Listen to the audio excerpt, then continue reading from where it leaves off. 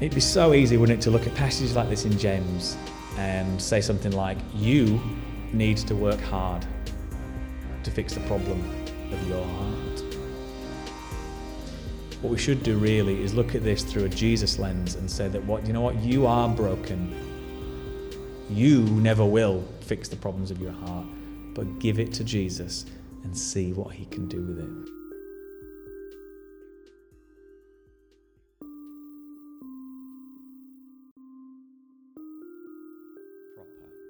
So if you've got a Bible with you there, if you've got access to a Bible on your phone or a tablet or anything like that, have it close by. We're going to spend some time in it this morning. But a very good morning and a warm welcome to you to the message part of our church online thing. How do you describe it? What we're doing at the moment, the message part of church online. We've had worship in our homes. We're going to come together for the word, and then we're going to have a bit of friendship and fellowship time on Zoom after this. We want to be together. We want to see you. We want to be together physically. We do. Our heart is to be together. We're commanded not to forsake gathering together in the word. And as soon as we can do safely, as soon as we can do, valuing each other as highly as we ought to do, and taking each other's health into, we're going to meet together as soon as we can. But in the meantime, the solution to this temporary problem is to do this, church online. We worship at home, we come together for the word, and then we hang out together online. And we're going to make the best of it until things change. So if you've got your Bible there, if you've got access to God's word, either printed or digital, I would encourage you to open it up right in the middle to the book of Psalms, a wonderful book of Hebrew poetry.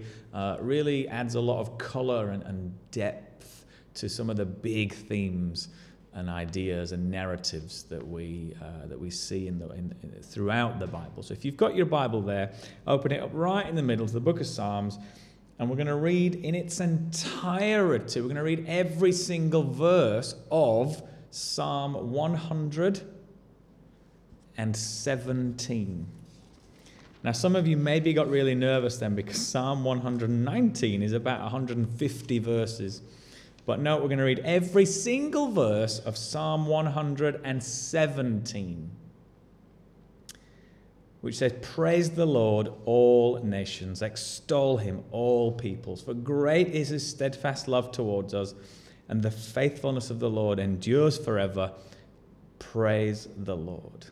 So that's Psalm 117, beginning to end.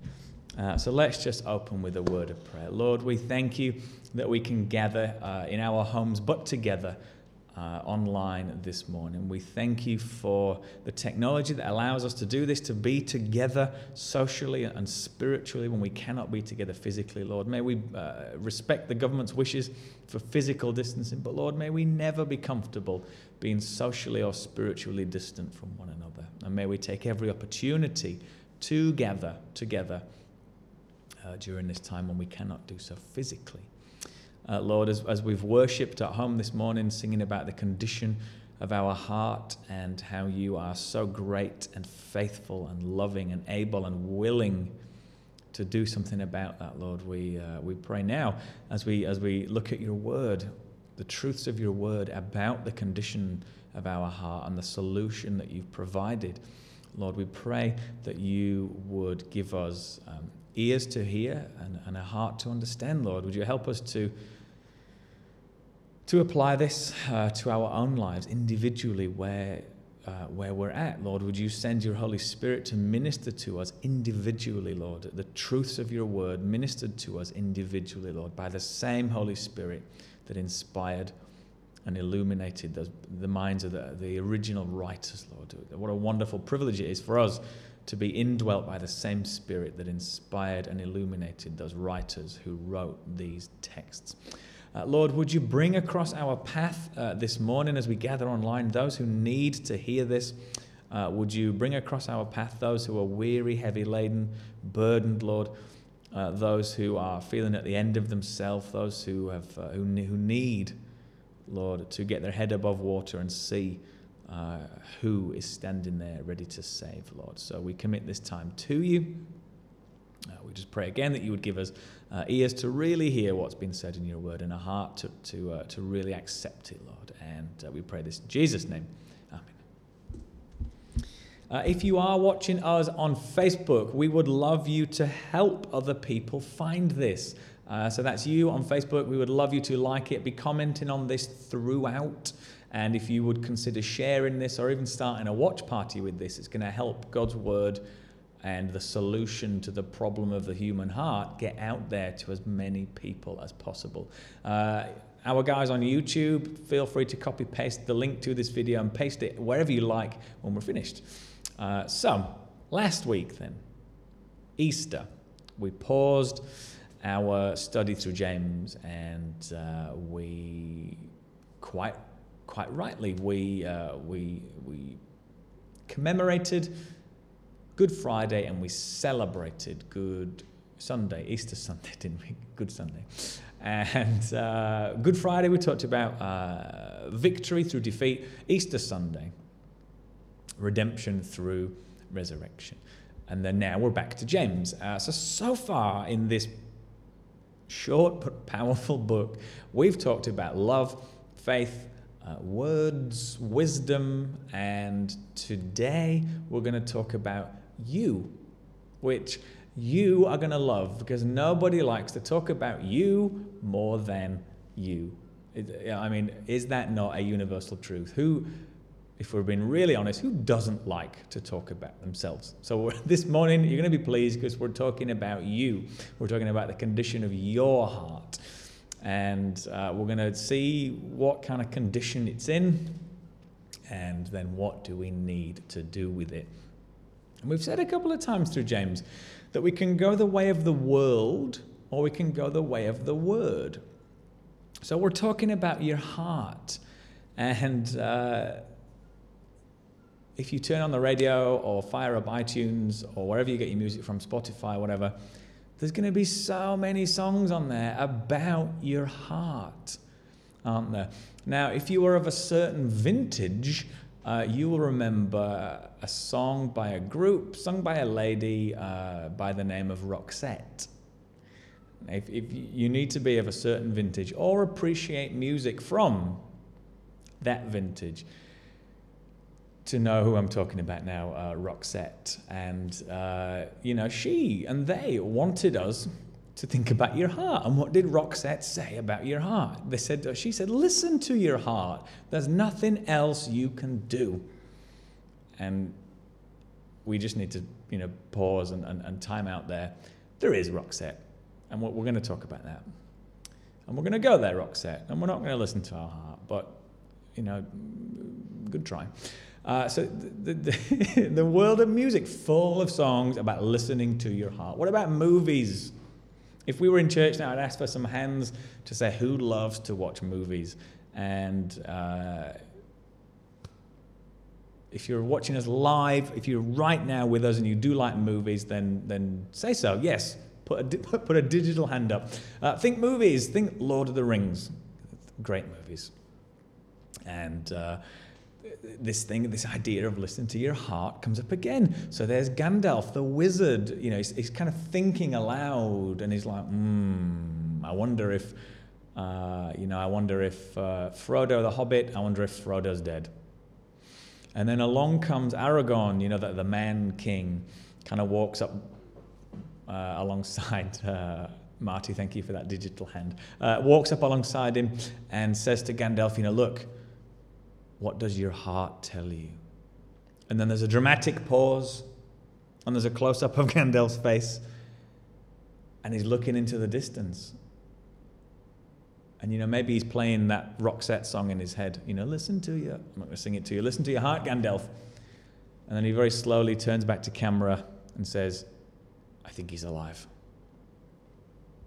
So it says Roxette telling us, listen to your heart. There's Gandalf listening to his heart. And, as luck would have it, comes to the right conclusion. So the world will tell you to listen to your heart.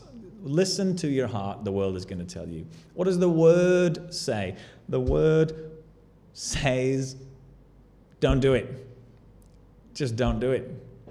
Don't listen to your heart. The word says that the heart is deceitful above all things and desperately sick.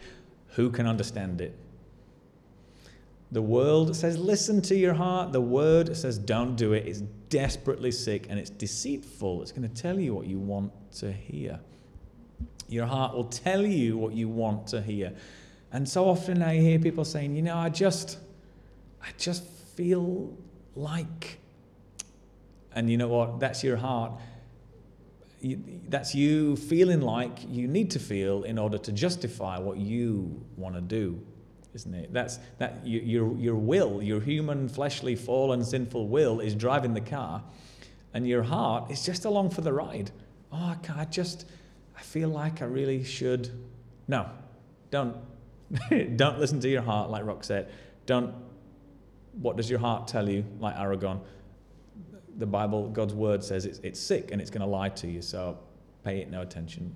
Today, then, we carry on in the book of James. So far, we've talked about love, faith, words, wisdom. Today, we're talking about you. We're talking about you and your heart. Everybody loves to talk about themselves, so I've no doubt this is going to speak to you because it's about you. And we're going to see the condition of our heart. What do we do about it? So we're in James chapter 4. It's probably about 80 or 90% through your Bibles, if you're fairly new to navigating your way through the Bible. And we're going to see, first we're going to read 5 verses. James chapter 4, verses 1 through to 5. And we're going to see that our heart produces problems for us.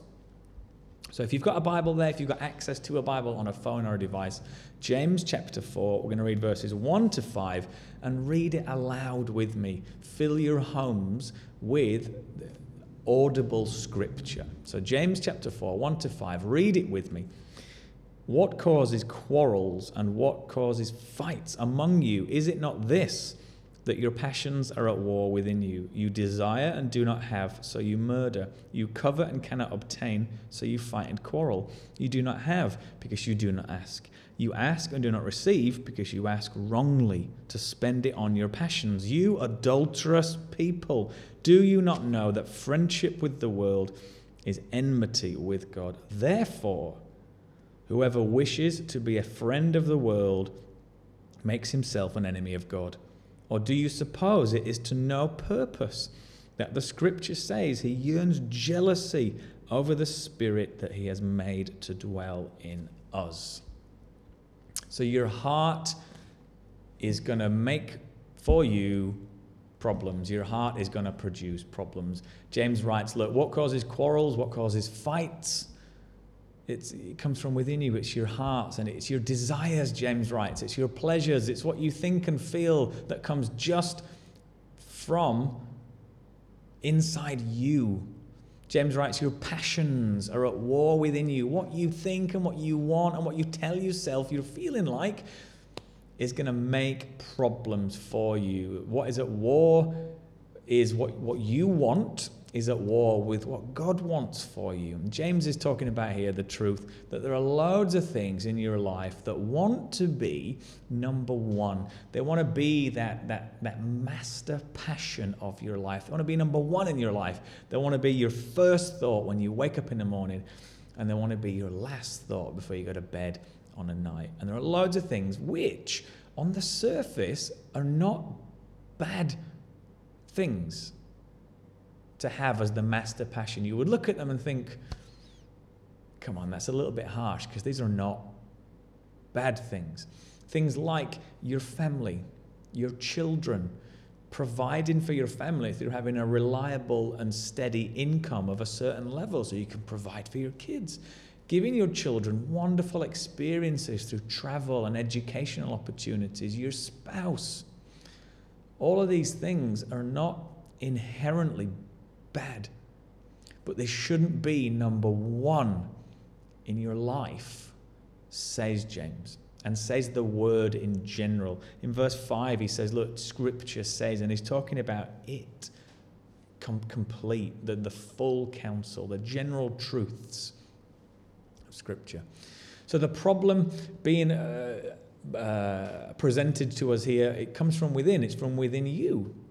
And it comes also within the church. He's writing to believers. He's writing to a group of believers. So what causes quarrels and fights among you?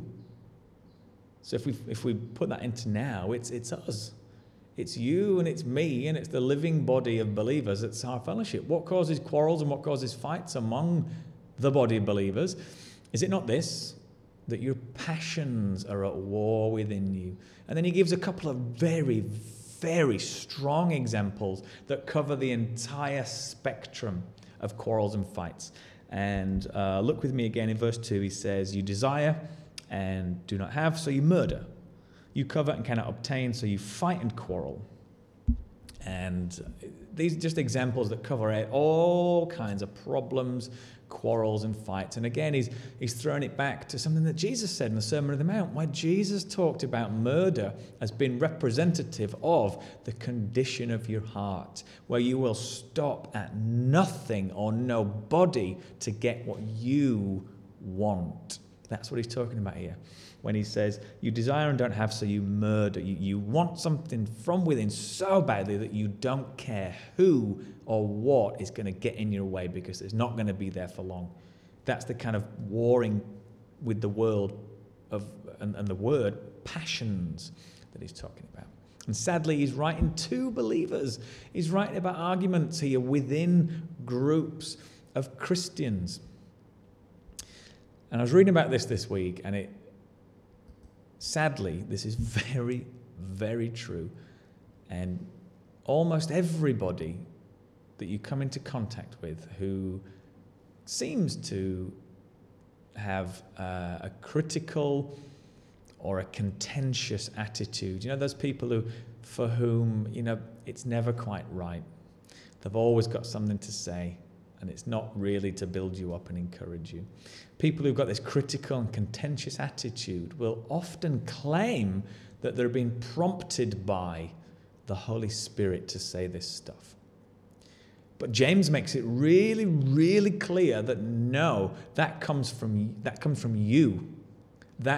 you. That is not the Spirit of God within you prompting you to go and kind of grate against people with what you're saying and what you're doing. He's making it really clear that that's not the Holy Spirit prompting you to go and call somebody out and have a little tussle verbally with them.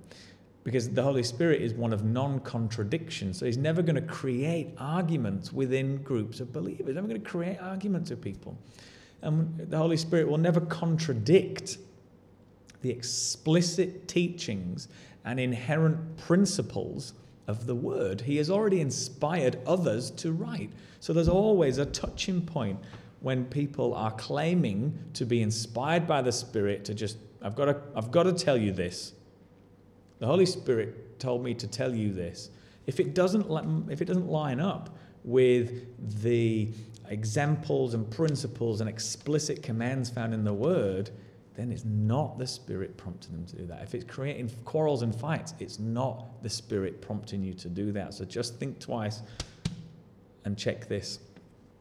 So that's one problem our hearts make, wanting what we shouldn't, warring passions within us, individual, that then makes quarrels and fights within us, the collective.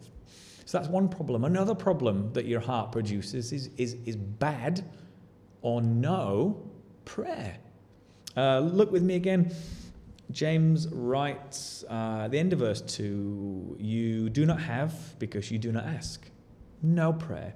You ask and do not receive because you ask wrongly to spend it on your passions. You ask and you don't have because you're asking wrongly. Why? Bad heart. Poor condition of heart, poor condition of prayers. James is teaching. You ask to have fleshly benefit. Lord, please give me this new job so I can earn loads of money, buy a jet ski, and live in a huge house on the water and drive an awesome car. Amen. No. God's never going to provide for your, so I read this week, hedonistic squandering. They are some big, fancy words, are they not? God's never going to provide for your hedonistic squandering. Basically, God's going to never bless you with stuff just to benefit you. and provide pleasure for you. Lord, please, please, please, please, send me that jet ski for me. That's an extreme example, but that's the principle that he's talking about. And he goes on to say, look, that if you're friends with the world and you're absolutely in love with the world and everything it can offer you, that puts you at odds with God. And then he says in verse 5, Scripture in general backs this up, because there's no absolute concrete reference to what he's saying here. So it's a principle that he's teaching. He says, look, verse 5, do you suppose that it is to no purpose that the Scripture says he yearns jealousy over the Spirit that he has made to dwell within us? So basically, what James is teaching here, God wants to be number one in your life. Basically, what James is saying is that the Holy Spirit will convict the Christian who's living in compromise. And that's what you do with your time, your talent, your treasure, your prayer, your praise, and with other people. The condition of your heart's going to make problems. It's going to produce problems in all of these areas and a load more. And James is basically teaching that, look, the Holy Spirit's going to call you out on that. He is jealous for you. He wants to be number one in your life. So your heart, your natural human your natural human sinful fleshly self will inevitably, it is going to produce problems for you. It's going to cause you problems left to, run its own course. Problems within yourself, within the collective of us, the church, and it's going to produce problems of prayer. Either none of it, not enough of it, or just bad prayers. And problems are bad, aren't they? Nobody would disagree with that. Problems are bad. But problems, though, are opportunities for solutions. And we're in a season of life now, aren't we? Right now, we're in a season of life, in a period where solutions, new and creative and totally different to how we've ever done things before, are presenting themselves day by day. Look at this. Look at what we're doing now. Church online. We worship in our homes. We come together for a live message. We head over to a different platform for a bit of friendship and fellowship. That's a solution. That's a temporary solution to a bad problem. So problems are bad. Solutions are good. The heart makes problems. What's the solution? Read with me verse 6. All these problems. Verse 5. Verse 6 comes in. But he gives more grace. Therefore it says, God opposes the proud, but gives grace to the humble.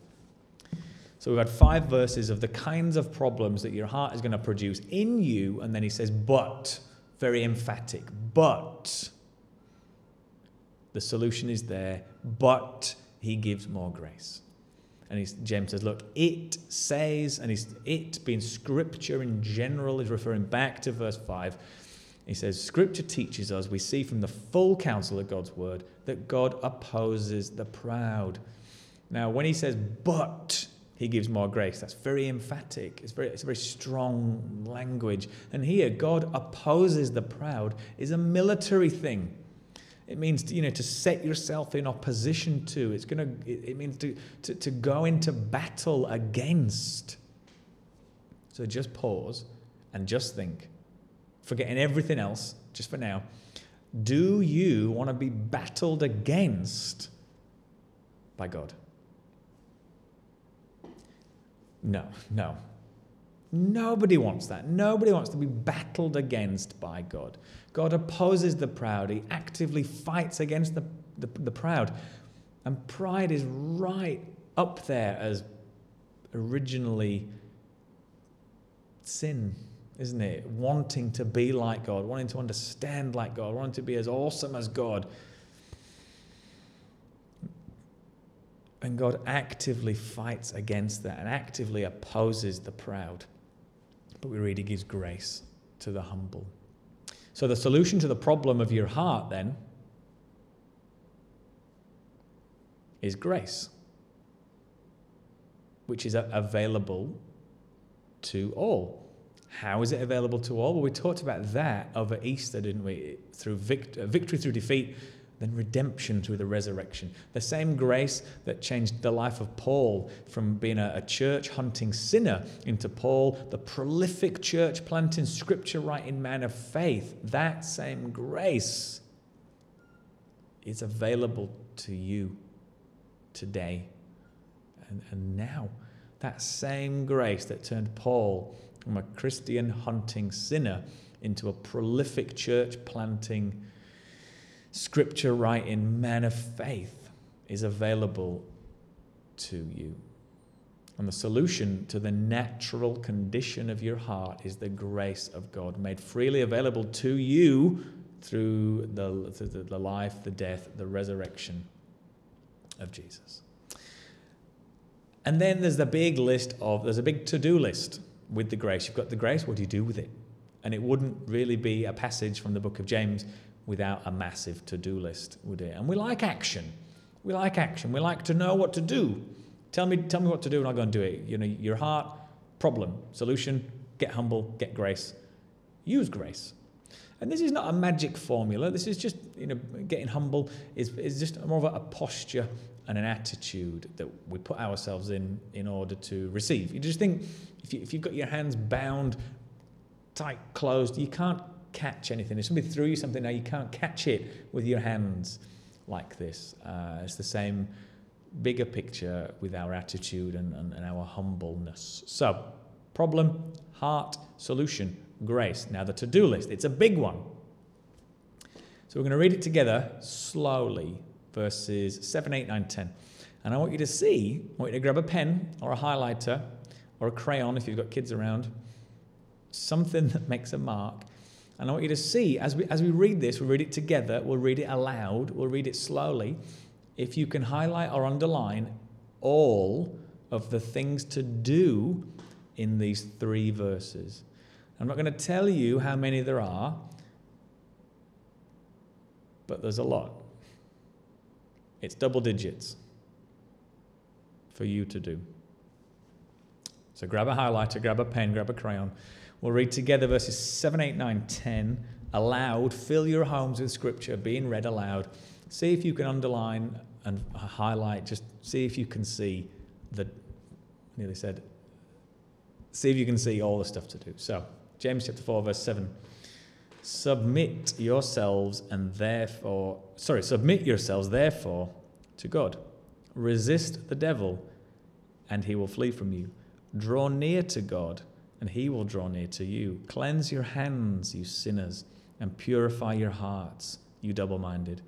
Be wretched and mourn and weep. Let your laughter be turned to mourning and your joy to gloom. Humble yourselves before the Lord, and he will exalt you. That's a list, isn't it? That's a task. There's double digits there of things for you to do because your heart is sinful, just like mine. So we're going to walk through this passage a little bit quite quickly. So then in verse 7, because of the problem of your heart, the solution of your grace, submit yourself to God. That's something to do. I'll give you that one for free. Submit yourselves, therefore, to God. Action. Next thing then, resist the devil and he will flee. Notice with me right now, this doesn't say, get somebody else to come into your life and resist him for you. It doesn't call for another person to come and do this. It says you, believer, you who have called on the name of the Lord Jesus to be saved, call on it again to resist the world, the flesh, and here, the devil. It doesn't need a third party to be in your life. You who have called on the name of the Lord to be saved, call on it again. Use that name which the devil flees from. The name that has already triumphed over him on the cross and demonstrated his quality to him in that time of testing in the wilderness. Call on the name of Jesus, resist the devil. The other side of this is to stop giving him the credit. Resist the devil that way. Stop every time your internet drops. You don't need to declare war on the devil. Okay? Every time your internet connection drops, you don't need to strap on your spiritual warfare armor and go marching after the devil. You just don't need to do that.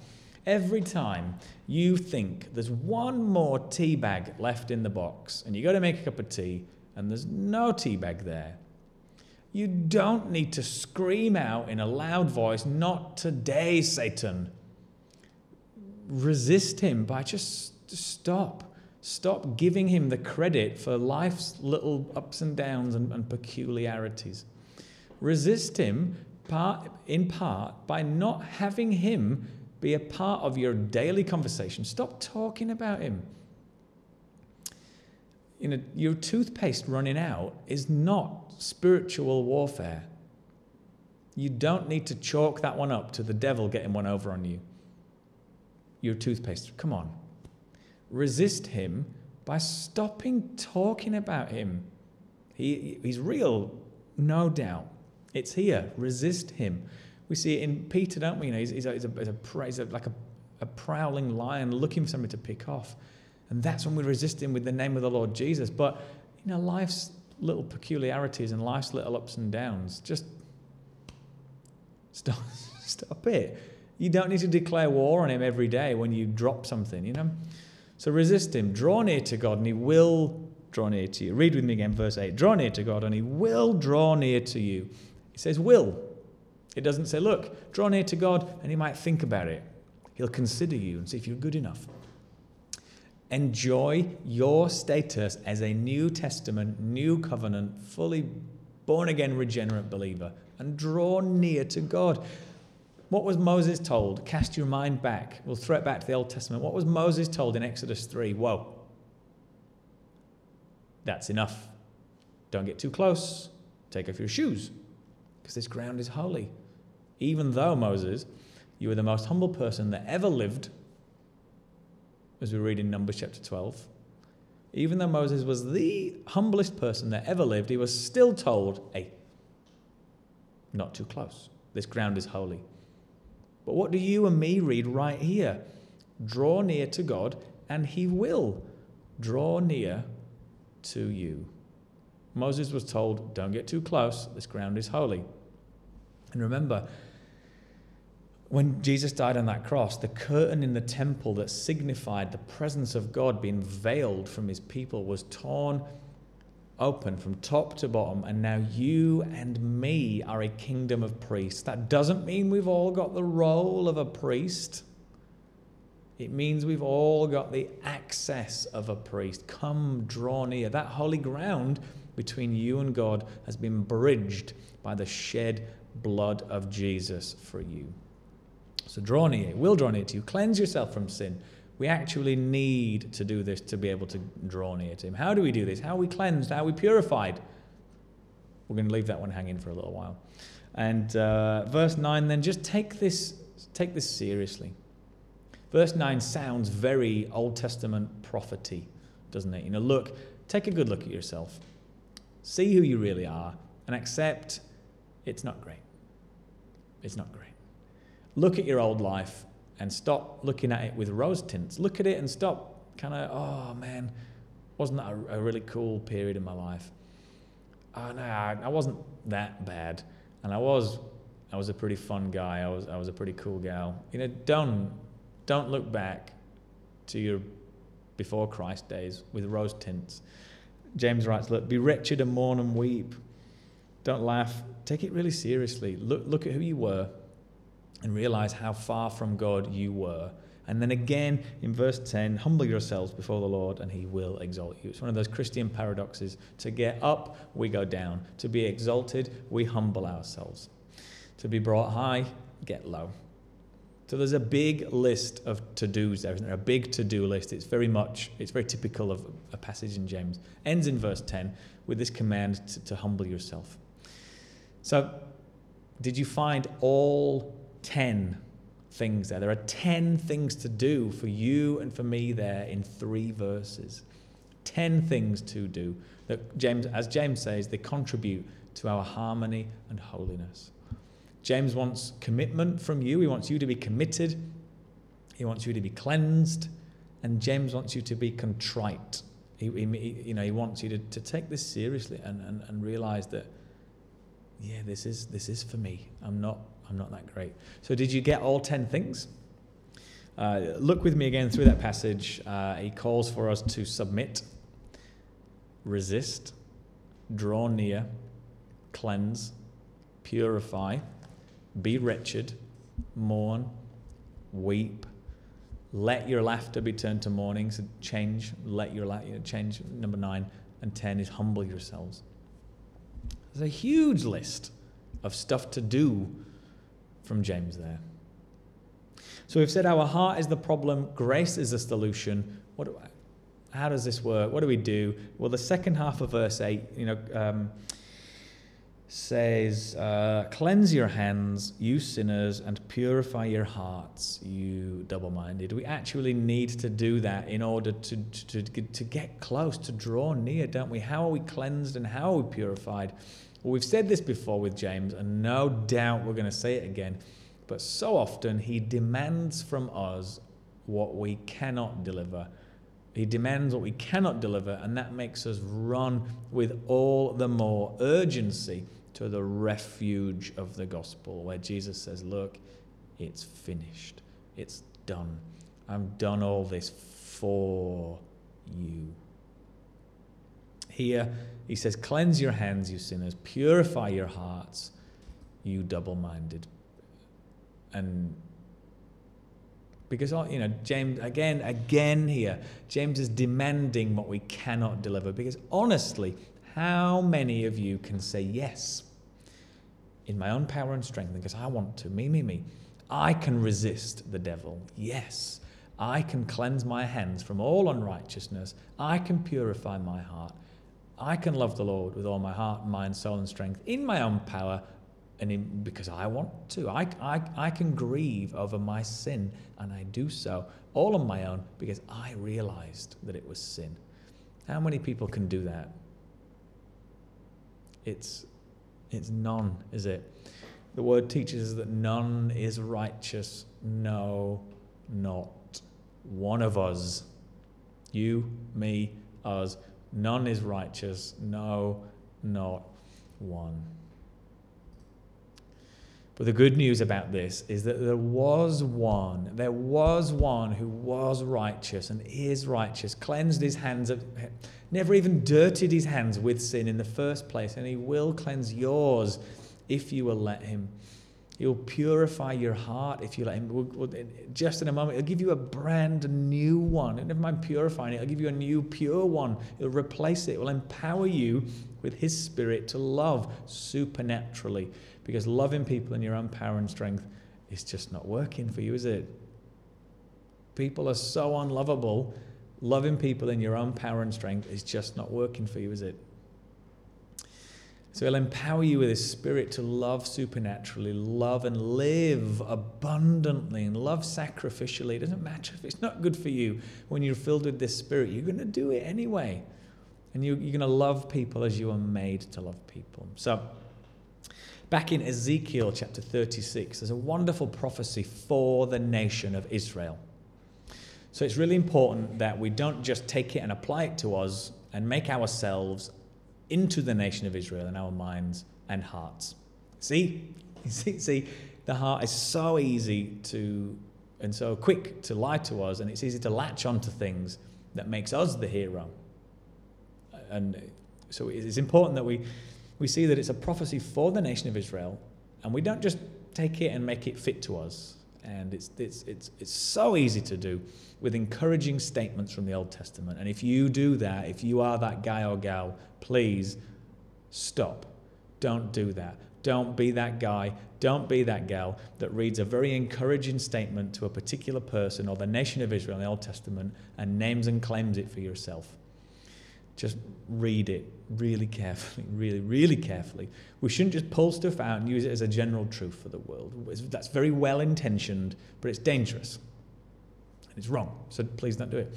But what we can do is we can look at the principle of what is being promised and see that, do you know what? Now, spiritually, there is no Jew or Greek.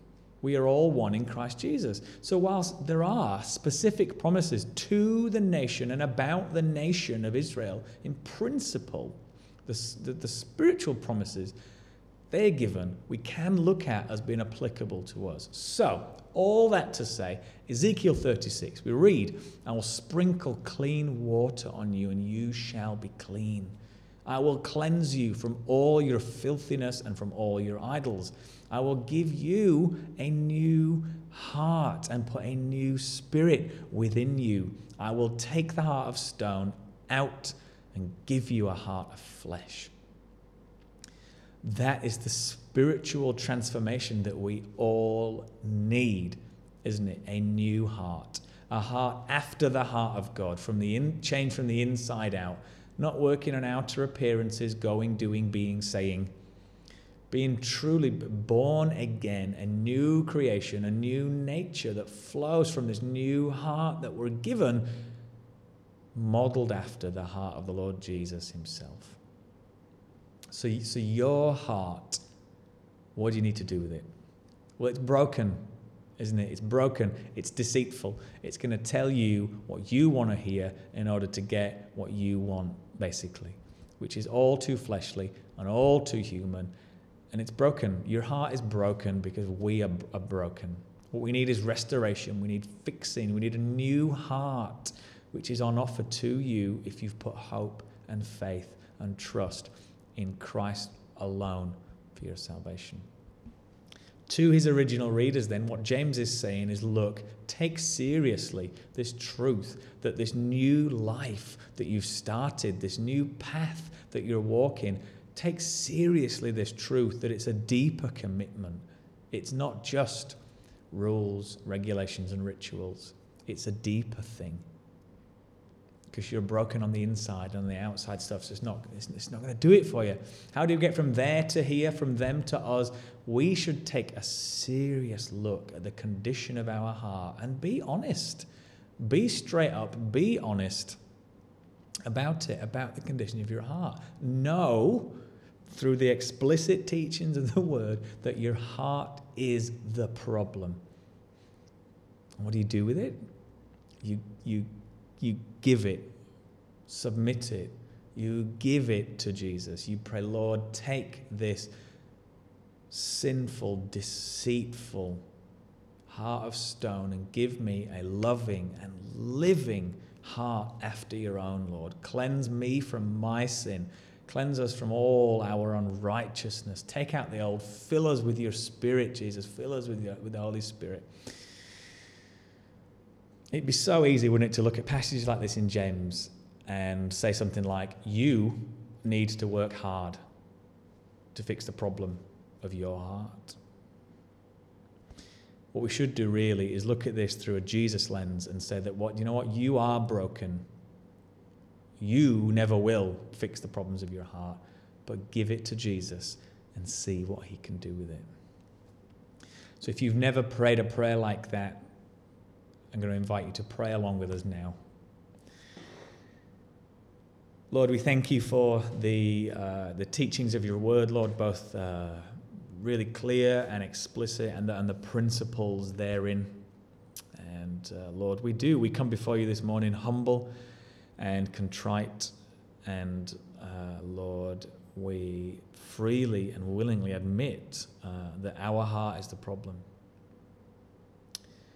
And Lord, if there are those among us who feel that their heart's not the problem, Lord, would you convict them today? Would you convict them right now that, do you know what? This is for everybody. And it is a problem for everybody. And yes, our hearts are broken. They're sinful. They're human. They're very fleshly, because we are all of those things, Lord. So we humbly and contritely come before you and say, yes, we know that this is the bad news about ourselves, Lord. We know that in our own strength and power, we're not going to love and live how you want us to. But Lord, we do want help with this, Lord. We desperately want the solution of your grace in our lives, Lord. We want to be cleansed of all our unrighteousness, Lord. We want our old sinful heart of stone to be taken away, Lord. We want to be fully born again, regenerate believers in the Lord Jesus, Lord, who are given a heart after his own heart. We want to be people after your heart, Lord. We want to live and love and serve and give and all those things that you call us to do. We want to do that with a right and proper attitude, Lord, and right and proper perspective that comes from the heart that you will give us, Lord, when we submit ourselves to Jesus. So, Lord, we just pray that if there's anybody who's with us now that has never prayed like this, Lord, who's never said, Jesus, please take my old, sinful, fleshly self, Lord. Cleanse me with your shed blood on that cross. I believe that you died for me on that cross, and that by faith in what you did, that I can be cleansed, that I can be seen as righteous, Lord. We just pray that if there's anybody joining us who has never prayed like this, Lord, never admitted this truth about themselves, Lord, that today is the day, right now, Lord, that they will be able to look back and say, you know what, I was saved out of a pandemic. I realized that I was not that great, but that Jesus is, Lord, and that's when I was saved. That's when I gave my life to Jesus. That's when I asked him to put a new heart inside me. We do thank you, Lord, for this technology that allows us to be together, and we thank you for the truths of your word. Would you continue to minister them to us throughout the day, throughout the week, Lord, until we gather again. And we love you, we praise you, we worship you, and it's in Jesus' name that we pray.